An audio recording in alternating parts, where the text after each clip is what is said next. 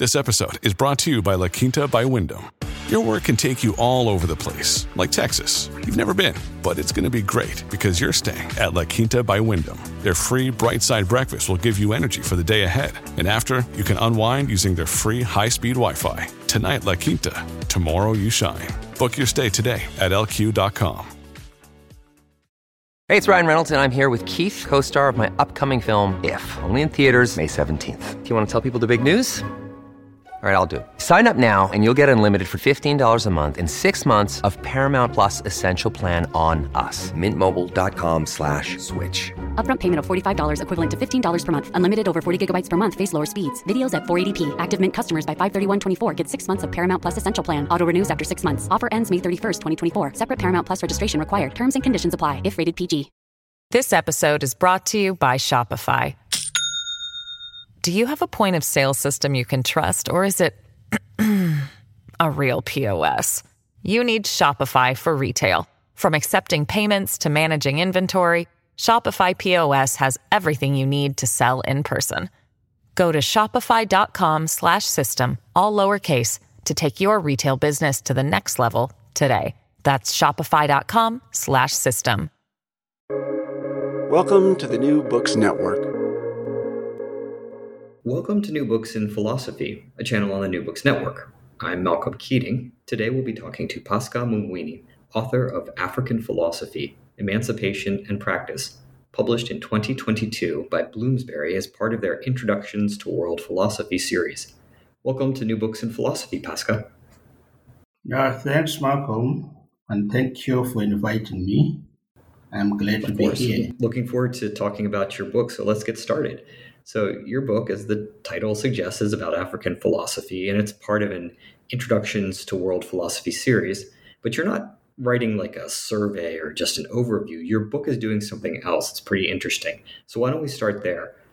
What is your book's main goal, and why did you think it was important to write? Yeah, thanks. The main purpose of the book, I think, if I turn to the title itself, it gives an idea of what I was seeking to achieve or accomplish. You will agree with me that African philosophy has been described as the bearer of a mission, and that mission has been articulated by a number of authors, and it continues to be defined to this day. So to put this into perspective, Africa itself is a place with a formidable history of its own. It has its own memories, grievances, unfinished struggles, and of course hopes about a better future. So what I do in this book, or what I articulate in this book, must be seen as part of an ongoing an ongoing dialogue with this history, where I try to demonstrate that African philosophy must define its own priority questions, but of course cognizant of the specificities of the continent and what else is happening around the world. So the main thesis of this book, if I may summarize it in 2 words, is liberation and self-rediscovery. And I think I can explain that at 2 levels. The first is in relation to where we stand, in relation to the dominant traditions of philosophy in the world. And secondly, which is more important for me, in relation to our own selves, in the sense of where we are and where we have fallen short in answering to the call, African know thyself. So those are the 2 main issues that I think I try to highlight and deal with in the book. And we'll talk about both. Go ahead. Please continue. Okay. So I'm saying in this book, therefore, I attempt to address those 2 issues in the different chapters as the book progresses by trying to engage what I think are the priority issues in African philosophy, and also laying bare the nature of the debate that I think should be central as we develop literature on African philosophy further.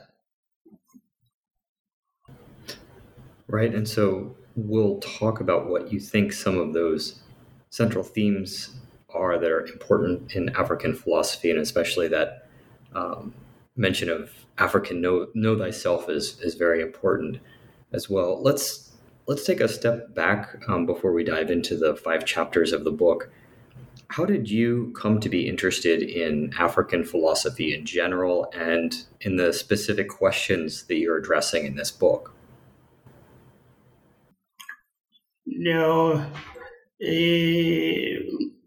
first of all, like anybody who has studied philosophy in Africa, there is a natural affinity to drift towards African philosophy after you have read all the other philosophies that you are taught, whether it be undergraduate or postgraduate, and begin to ask questions about where your own philosophy is and what has been written about it by others within who work within the discipline, whether based on the continent or from outside. So I got to be interested specifically in this kind of topic and approach that I'm using, simply because I realized there is something that I could contribute in terms of advancing what I thought was one of the missions of African philosophy. And in terms of also, naturally, just contributing my own thinking to the advancement of African philosophy and how it can relate to the questions that arise within Africa and the issues that we think are central to the practice of philosophy. I think you will see within the book itself, I have tried to draw attention to some kind of context-oriented mode of philosophizing, and also try to relate African philosophy to where it is taking place. And that's why I said it is important to be able to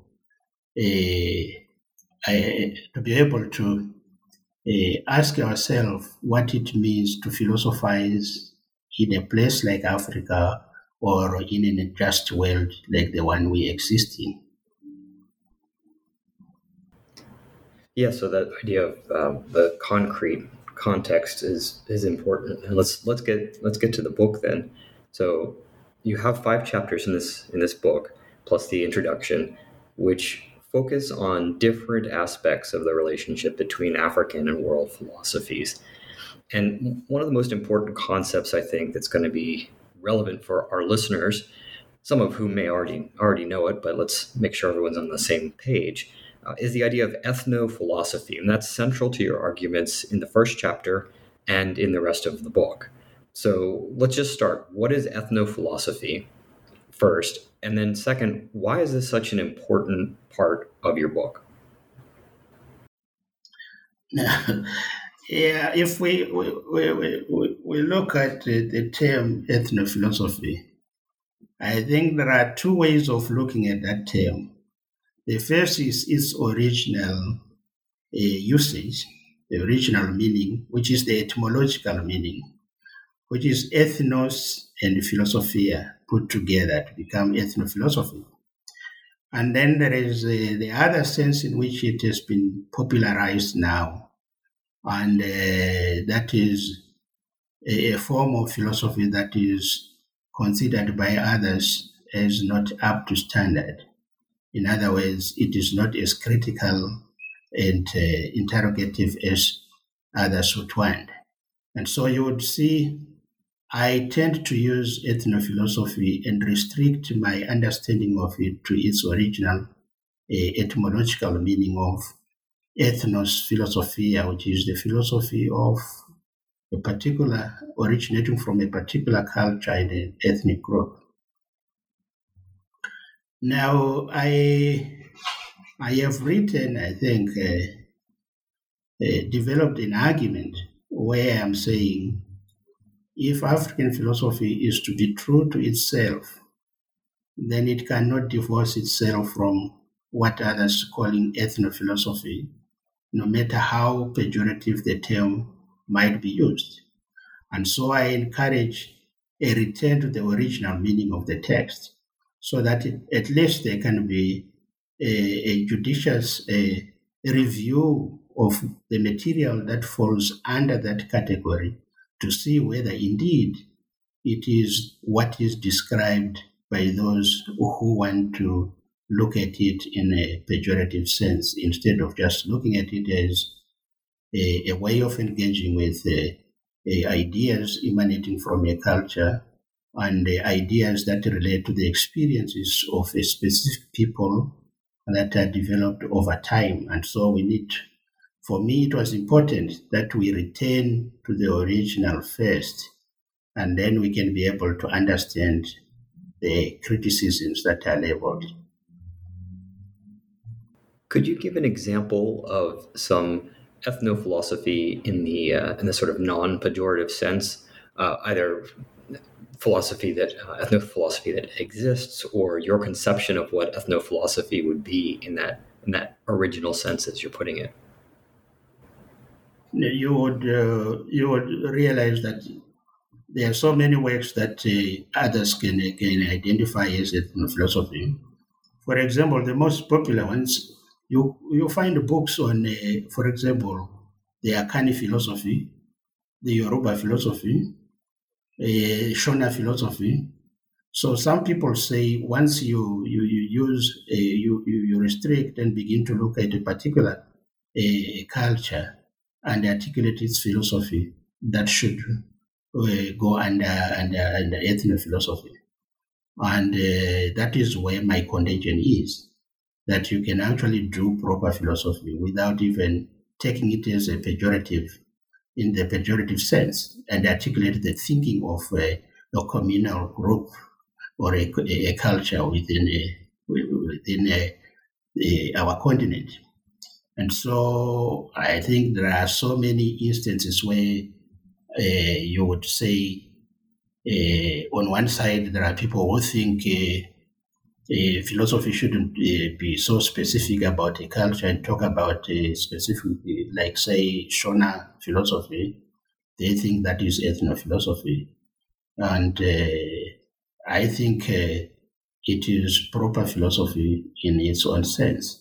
And it depends with how you have engaged with the concepts and ideas and how you are articulating them. Whether it is about the Yoruba Shona or it is about the Akani or any other group in Africa. Thank you. That's helpful. Another topic that comes up in relationship to ethnophilosophies is the idea of communal philosophies.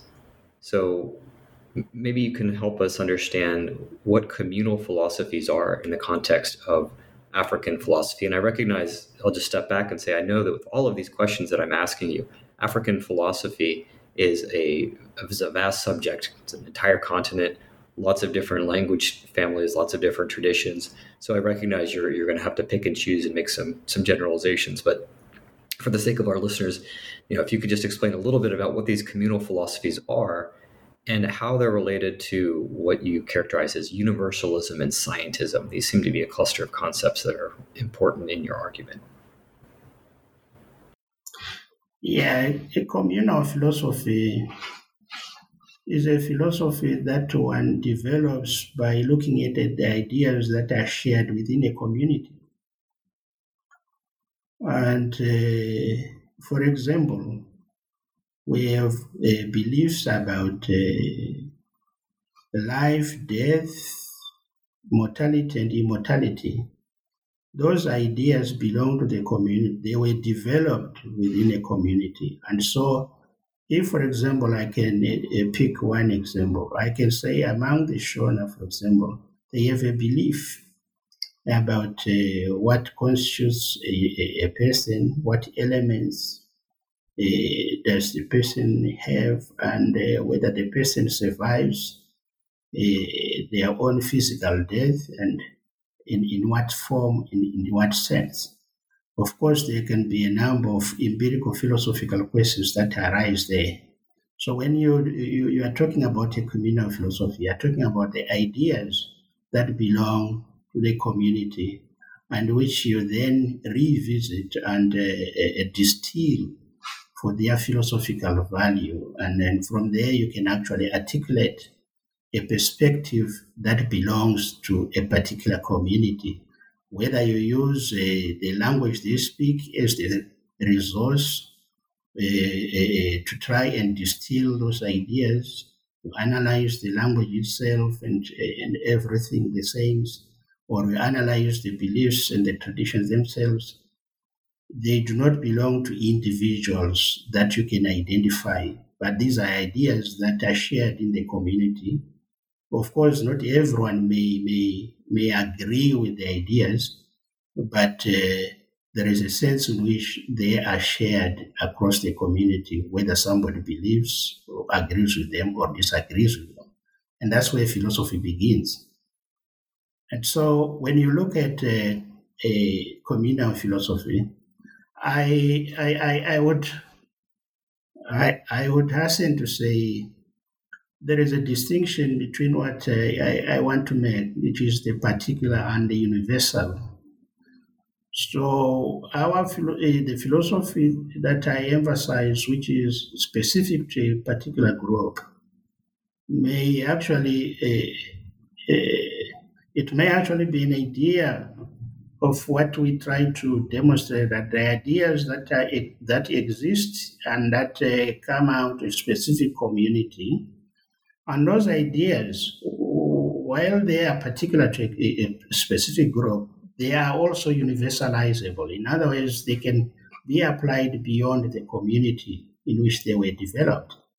So in a real sense, every idea begins somewhere. It has a place and a location, and in this case, a cultural point from which it emanates. But then its truth or application can go beyond the particular community, and that's where the idea of universal comes in. And so, as I understand it in the first chapter, you're trying to diagnose this relationship in African philosophy with particular communities and their beliefs, and the way in which those ideas become universalized or sort of generalized and treated in an academic discipline, and how African philosophers have been engaging in methodological discussion of whether this is even a good starting place for philosophy. So maybe you can help me understand a little bit. What is it that you're diagnosing? It seems like you want to say, yes, there's some criticisms to be made for ethnophilosophy, but also there are some really negative impacts that have happened by this internal criticism of ethnophilosophy. Oh yes. What I try to do in the first chapter, which lays the foundation of the argument in the rest of the book, is to try and map out the kind of discussions and debate that happened within African philosophy. And those debates were key to me because every new student to African philosophy is introduced to that kind of debate where we're saying, yes, this is how African philosophy developed. The discussion about ethnophilosophy, its criticisms and objections to forms of work that were seen as ethnophilosophy, and then the reaction that followed, or what I would call the implications that followed. First, you would see that in terms of the arguments that have been put forward against what has been termed ethnophilosophy, they are very well developed. And the manner in which they were articulated was very, very, very critical at two levels. It made Africans aware of certain methodological snares within African philosophy, certain things that needed to be avoided. And that side is where I think is clearly known, and everyone, I think, agrees with that. So I don't explore that side. Instead, what I emphasize mostly is the other negative side, which I call the unintended consequences of the critique. Remember, the African philosophy in terms as an academic study is a very short history. So the point at which that critique happened was the very point at which academic philosophers or professional philosophers were engaged in building the discourse of African philosophy and trying to map its boundaries and trying to show the direction that it must develop.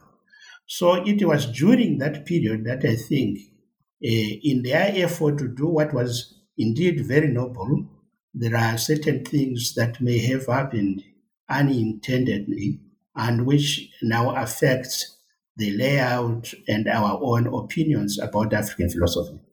So if you get back to that chapter, my main argument was that at a point when African philosophy was beginning to lay its foundation, there was a sense in which our desire to equate what was supposed to be philosophy within Africa to the views of philosophy and the dominant tradition, which had developed centuries and centuries of refinement of its own self, also narrowed the way in which the options we had in terms of developing our idea of philosophy and our own contribution. So those who have followed literature would see that it is at that point that any engagement with a culture, philosophy, became somewhat like an anathema to the study of philosophy, because we labeled ethnophilosophy. The way ethnophilosophy was characterized was such that for any genuine African philosopher to engage in meddle in those areas was actually to commit some kind of a sin. In other words, you were seen as somebody who was betraying the liberation of the intellectual liberation of the African by engaging in ethnophilosophy, because it was taken as a pseudo philosophy or a false philosophy. But the thing that was missed was that at that point in time in the history of the development of the subject, we could have experienced or taken advantage of the flexibility of the concept itself and its understanding and inject into this debate our own contribution to African philosophy by way of challenging the very understanding of philosophy as it was then defined by the dominant tradition. Of course, you will see that as I develop the argument further, I draw from specific examples where there are accusations of scientism, Occidentalism, and accusations about what others have called usurpation of communal ideas, trying to then make them individual ideas by specific scholars, when in actual fact, these are ideas that are shared within the community. So my critique was simply to say, yes, what was done helped the development of philosophy, but it also had negative consequences. And some of the consequences are what we still have today, where the term ethnophilosophy is used as a stick to beat all opponents who want to weigh or develop philosophy in a different way or in a different direction. Because if you look at the plane of African philosophy, the most dominant thing now today is what is the professional school. But you don't hear most of the sage philosophy. Ethnophilosophy is done, but no one wants to popularize that term because of the way it has suffered in terms of the definition. So that's what I try to deal with in that first chapter. Yes, in the first chapter, this is your argument in the first chapter. It leads us into the second chapter where you are really focusing on, it's titled African Self-Apprehension.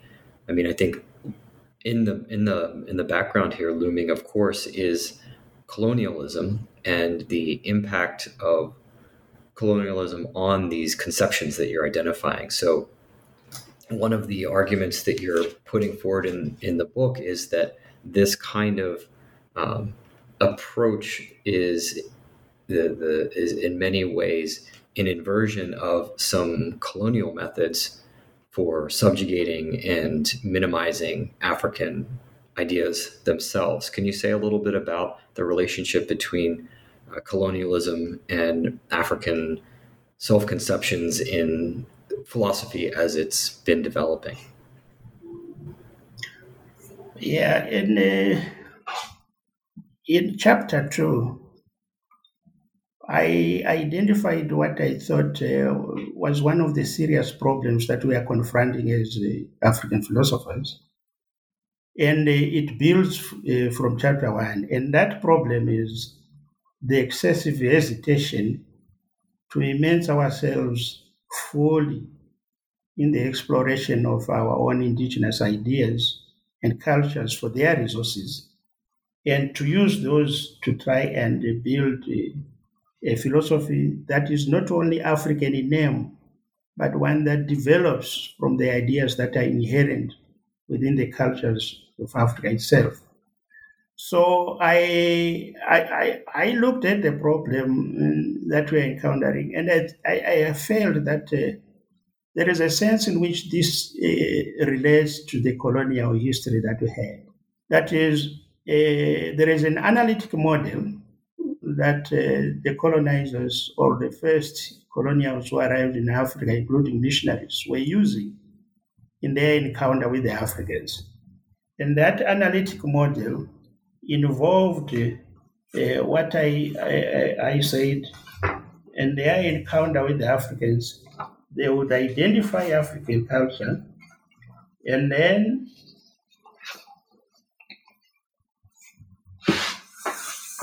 try by all means to show that there is something wrong with the ideas and the beliefs or traditions, which is what is derision. So the first port of encounter is to try and demonstrate that your culture is not up to what is expected of a civilized nation.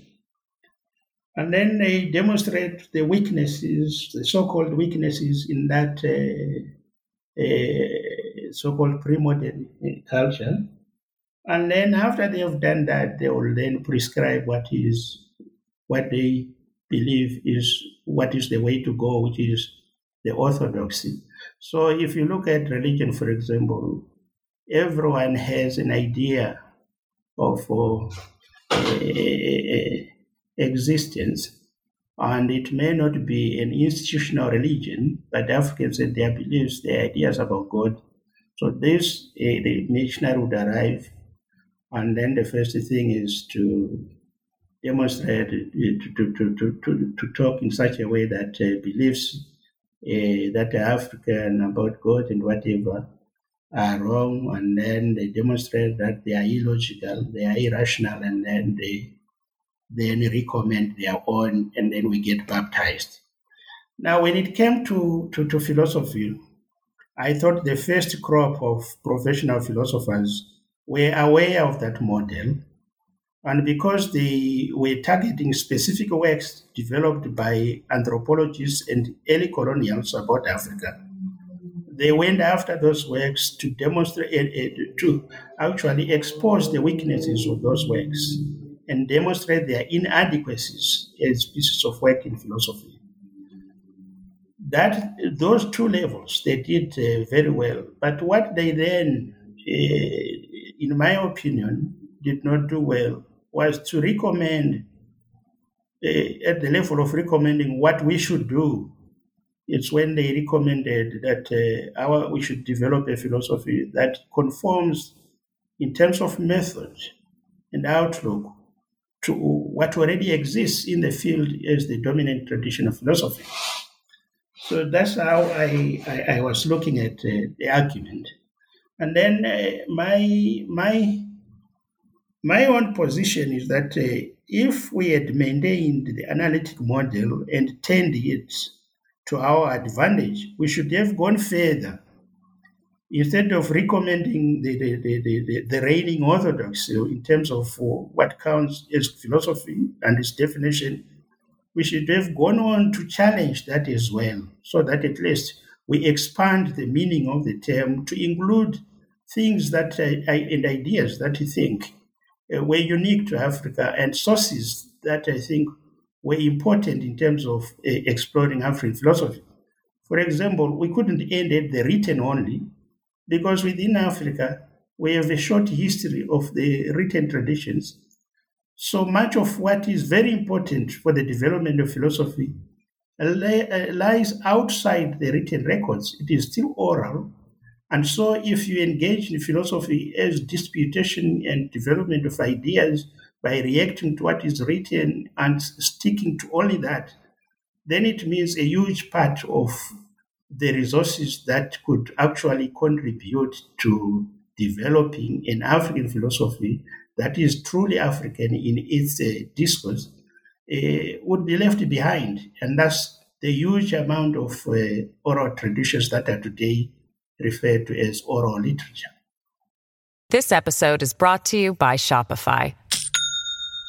Do you have a point of sale system you can trust, or is it a real POS?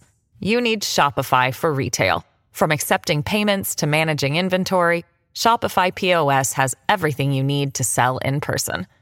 Go to shopify.com/system, all lowercase, to take your retail business to the next level today. That's shopify.com/system.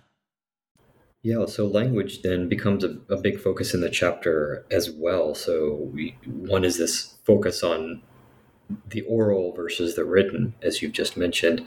And then another is the multiplicity of languages in the African continent and how those sort of nation states and language families line up in terms of the residue of the colonial project. Let's start with the orality topic that you just mentioned. So you gave us a sense of why it's important to look at these oral traditions, because they extend back further than the written in the context of African philosophy. Can you talk a little bit about maybe one of those traditions? I know you mentioned, I think it's Akan philosophy that Wiveredu talks about, the Ghanaian philosopher who worked with Ryle and Strawson at Oxford. What are some of these oral traditions that are important to be looking at? There are a lot of oral narratives about almost every aspect of our existence, like the origin of the earth itself, the origin of human beings, the reason why society is organized as it is. Most of these you find them we find the oral stories or oral sources that are in existence. Now, if you look at those that have been explored, I think there are those who have studied, I think, within West Africa. I remember the name now. One oral tradition which is very, very popular there about the traditional medicine men of the Europe. I've forgotten their name offhand, but I can find it. But coming back to my own culture, you see, we have stories about the origin of the earth and how it was created. We have stories about the origin of our own human beings and how we came to be in different how we came to belong to different totems and how those totems were formulated into clans and everything. We have stories about our own, what do I call this? About the founding of nations, or whether these are the old, like the old Great Zimbabwe myth about what happened there and how it came to be there. Now, all those stories, including stories about medicine men and everything, they are there in communities. You don't find those in books. And so it is important to go and find out what exactly exists within the community, so that when you look at them, you can begin to reconstruct a narrative that may actually assist in laying the foundation upon which our thoughts were laid, whether it is metaphysical or ethical, or whether those foundations have to do with aesthetics, our theory of beauty and judgment of what is beauty, or whether it is about knowledge. It sounds like, too, you're pointing not just to looking at oral traditions and extending beyond the written, but also thinking about different genres, because these are narratives, they're mytho-poetic, they're songs, etc. Can you say a little bit more about how your conception of philosophy is impacted by the different genres of these oral traditions? Yeah, you see, when I look at philosophy and its dimensions, I am thinking of there are multiple dimensions in which ideas express themselves, and some of those areas where we can find those ideas are in the different genres, like the music. Like the folk tales, like the, I don't know whether to call these mythical stories. But if you look at the folk stories, the different genres that we use, and the different types of music that are related to different occasions and the traditional setting, there is a sense in which you can actually build an understanding of what informs all those things into a kind of a metaphysics or a metaphysical understanding of what informed those people to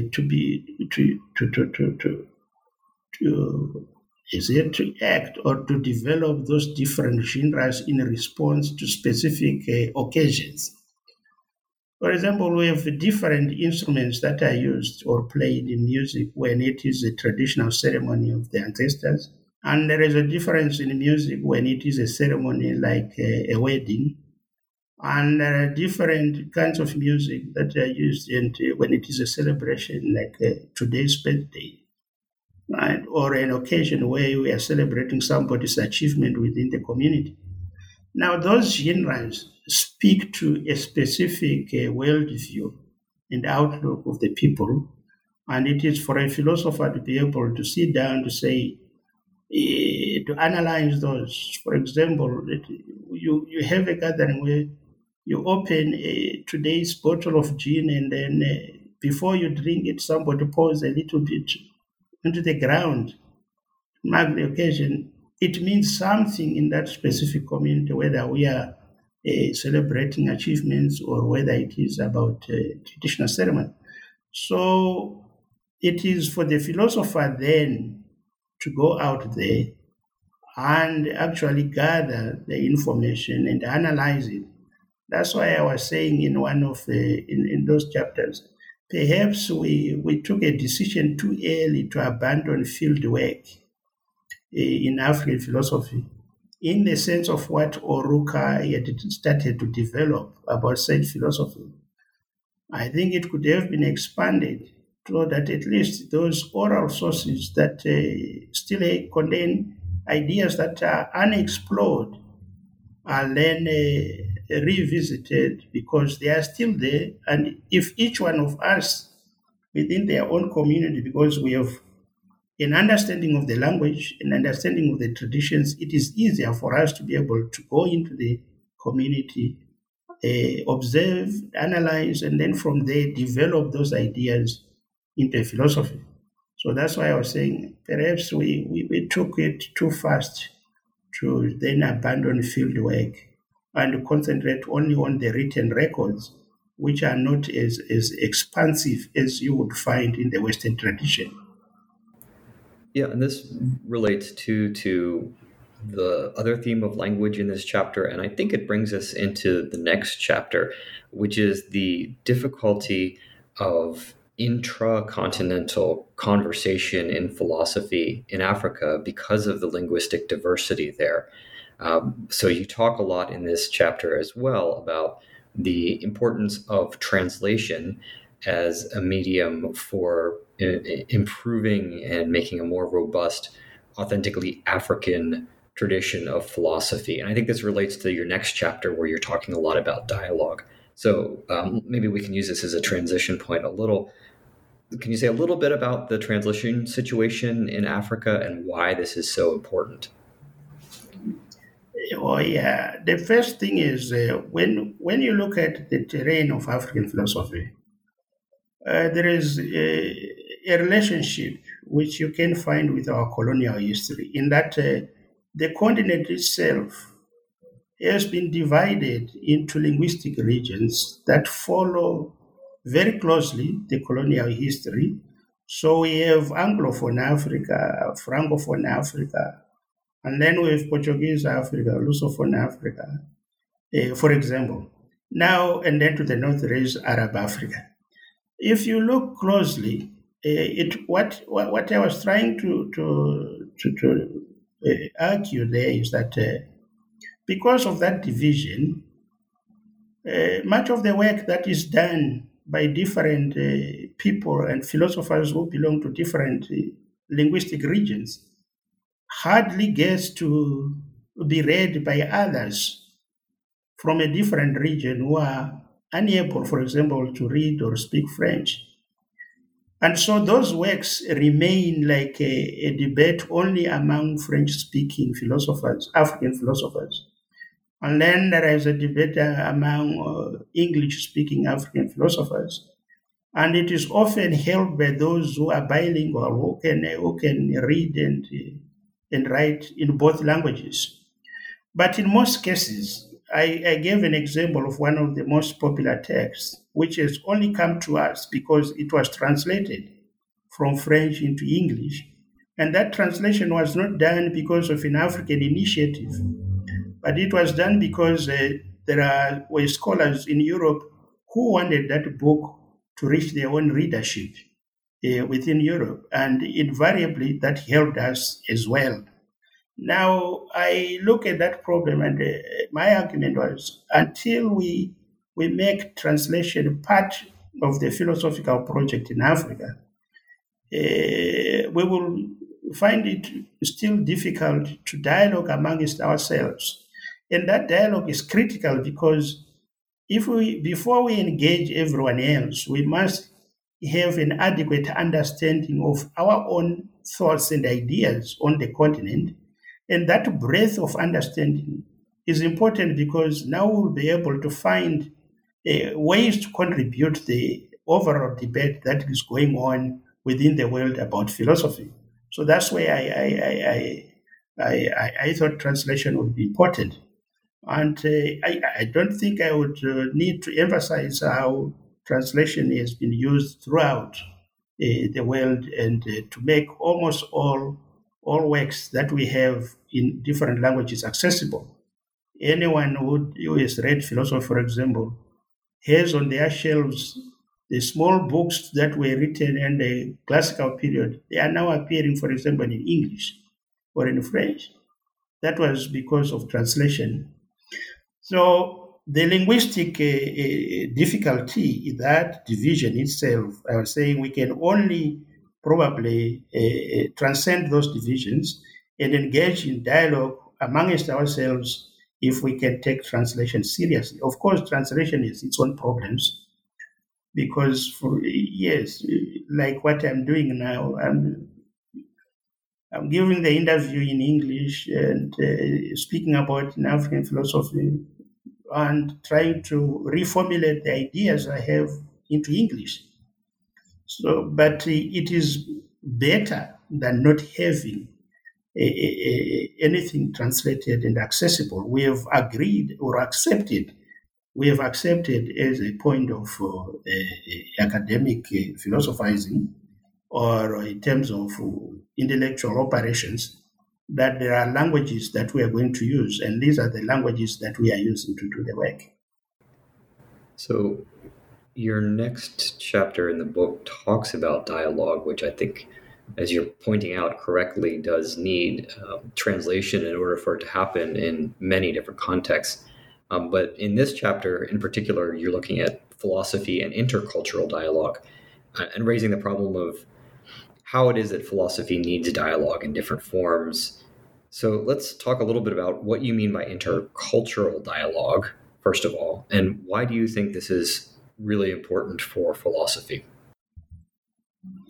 Yeah, when I looked at the question of intercultural dialogue, I premised my argument for intercultural dialogue on a specific question which I use to introduce the chapter.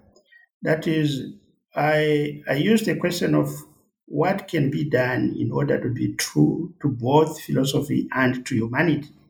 Now, that question, I raise it against a well-known background about the history of philosophy and its exclusionary tendencies. So when I look at philosophy in the world, I was wondering if we can be able to answer that question, what can be done in order to be true to both philosophy and humanity?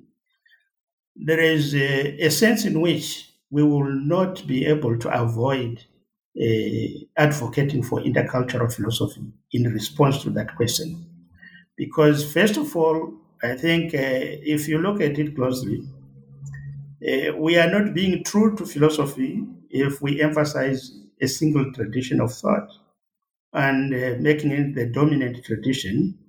In other words, philosophy is a product of human experiences that are informed by our own culture. And so we reflect as individuals located in cultures about our own experiences. So there must be diversity in philosophy. And then secondly, in terms of humanity, if we are to be true to humanity, we are different people. We are found in different cultures. And so if philosophy is to be true to our nature as human beings, then surely there must also be the variety on the platform itself. Now, to be able to engage in philosophy in a response to that question simply means we must look beyond our own traditions of philosophy and engage with the philosophies from other traditions. And that's where the idea of intercultural dialogue happens. Now, dialogue itself, you see, presupposes some form of respect and symmetry between individuals of different cultures. You cannot institute dialogue where there is not respect for each other. And once we are able, therefore, to dialogue, it means there is a presupposition that what you already assume that somebody is something positive to contribute. And because we have been able to live as human beings, sustain ourselves, it means everyone, every culture has ideas that are important and that are crucial for survival that they can contribute to society. And so that's why I bring in the idea of intercultural dialogue. I do emphasize, though, the fact that the question of intercultural dialogue is not, in my eyes, a problem for most of the so-called philosophies of the periphery, because we do philosophy, and we are also introduced to Western philosophy first before even we know about our own philosophy. So our way of doing philosophy is already appreciative of other traditions of philosophy. And so if that can be done for everyone, that we appreciate the existence of other views and philosophies from different cultures as the starting point of our engagement, I think would enrich philosophy and have the multiple voices flourish within the tradition. You say at a certain point that the contemporary situation in Africa is important in understanding how to decolonize. So I'd just like to hear a little bit from you. What about the contemporary situation in Africa is important in considering how to decolonize it? It struck me, at least, and please correct me, help me out here, that you're concerned to ensure that thinking about philosophy is happening in concrete sort of sense, in attention to what's going on in the past as well as in the present. So I was just trying to understand that aspect of the connections between the past and the present for you. Okay. No, the point I was making is Africa has a history that you cannot ignore. And that history, part of it is the colonial history. And so in our engagement with philosophy, we must at the same time respond to the challenges imposed on us by that history. And one of the challenges that has been imposed on us by this history is the unequal inequality you see in the field of knowledge generation. And where, for example, we're saying in terms of philosophy, the predominant canon is not what comes from Africa, but it is Western philosophy that we study as well within Africa. And so when you want to decolonize, the first thing is we are saying, I took two ideas. I said there has to be an attempt in terms of increasing the amount of literature that comes from within Africa as part of the philosophical literature, which is challenging the existing canon. And then, of course, the different ways of engaging that canon. For example, when you read text, you must read text from Western philosophical text from the standpoint of an African and interpret them that way. Then secondly, I spoke about what I call strategic particularism. And there I was simply saying there must be concerted effort to promote and focus on specific ideas that are particular to Africa without neglecting what goes on around us or ideas from elsewhere. But if there is no effort to promote this kind of thinking that emanates from Africa, then the marginalization or exclusion continues.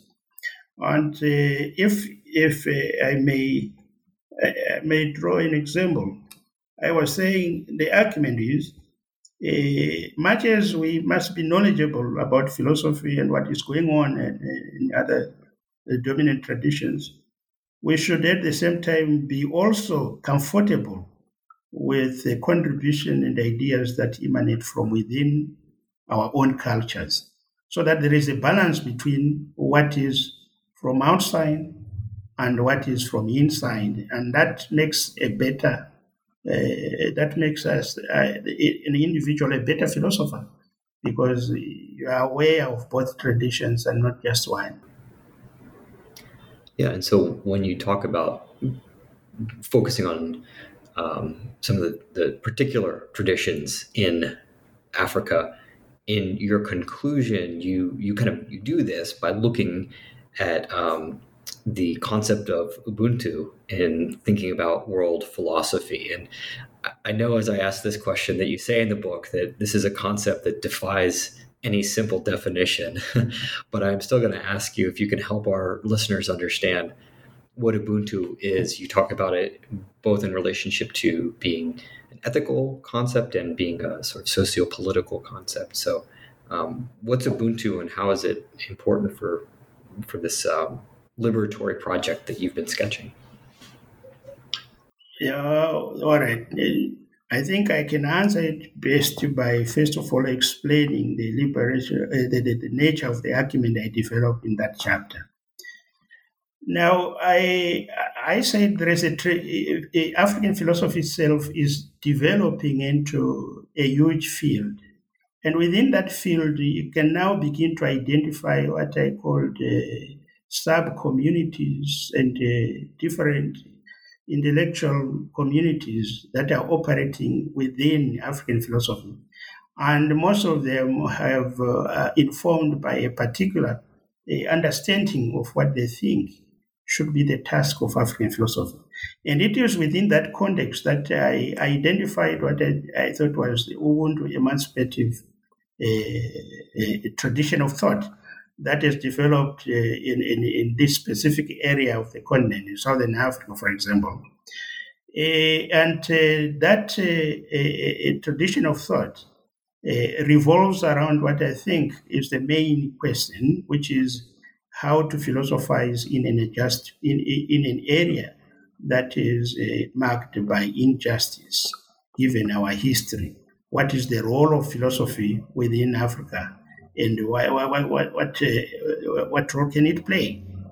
And then if you look at Ubuntu, it places Ubuntu itself, which is an African term, places emphasis on the human being and human welfare or human well-being and our relations as human beings.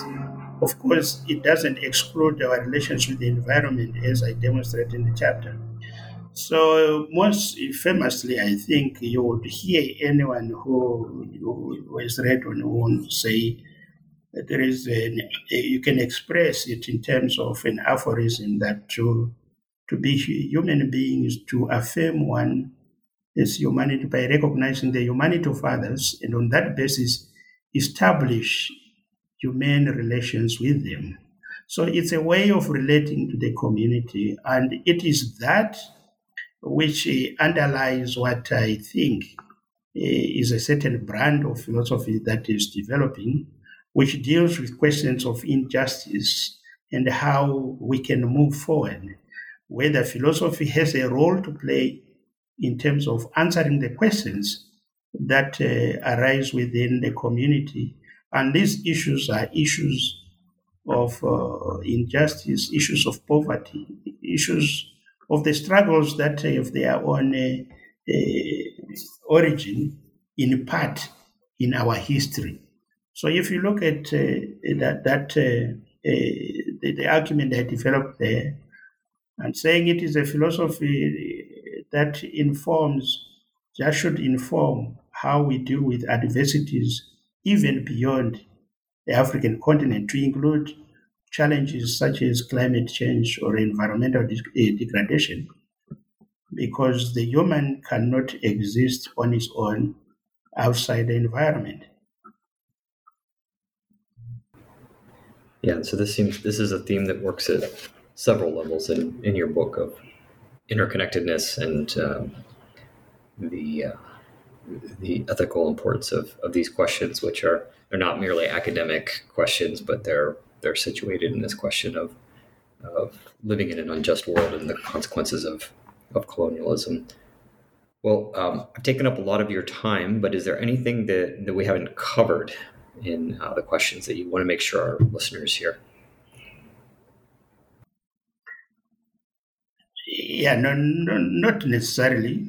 But the important thing is when I developed this text, I wanted to contribute a piece of literature to the series of world philosophies.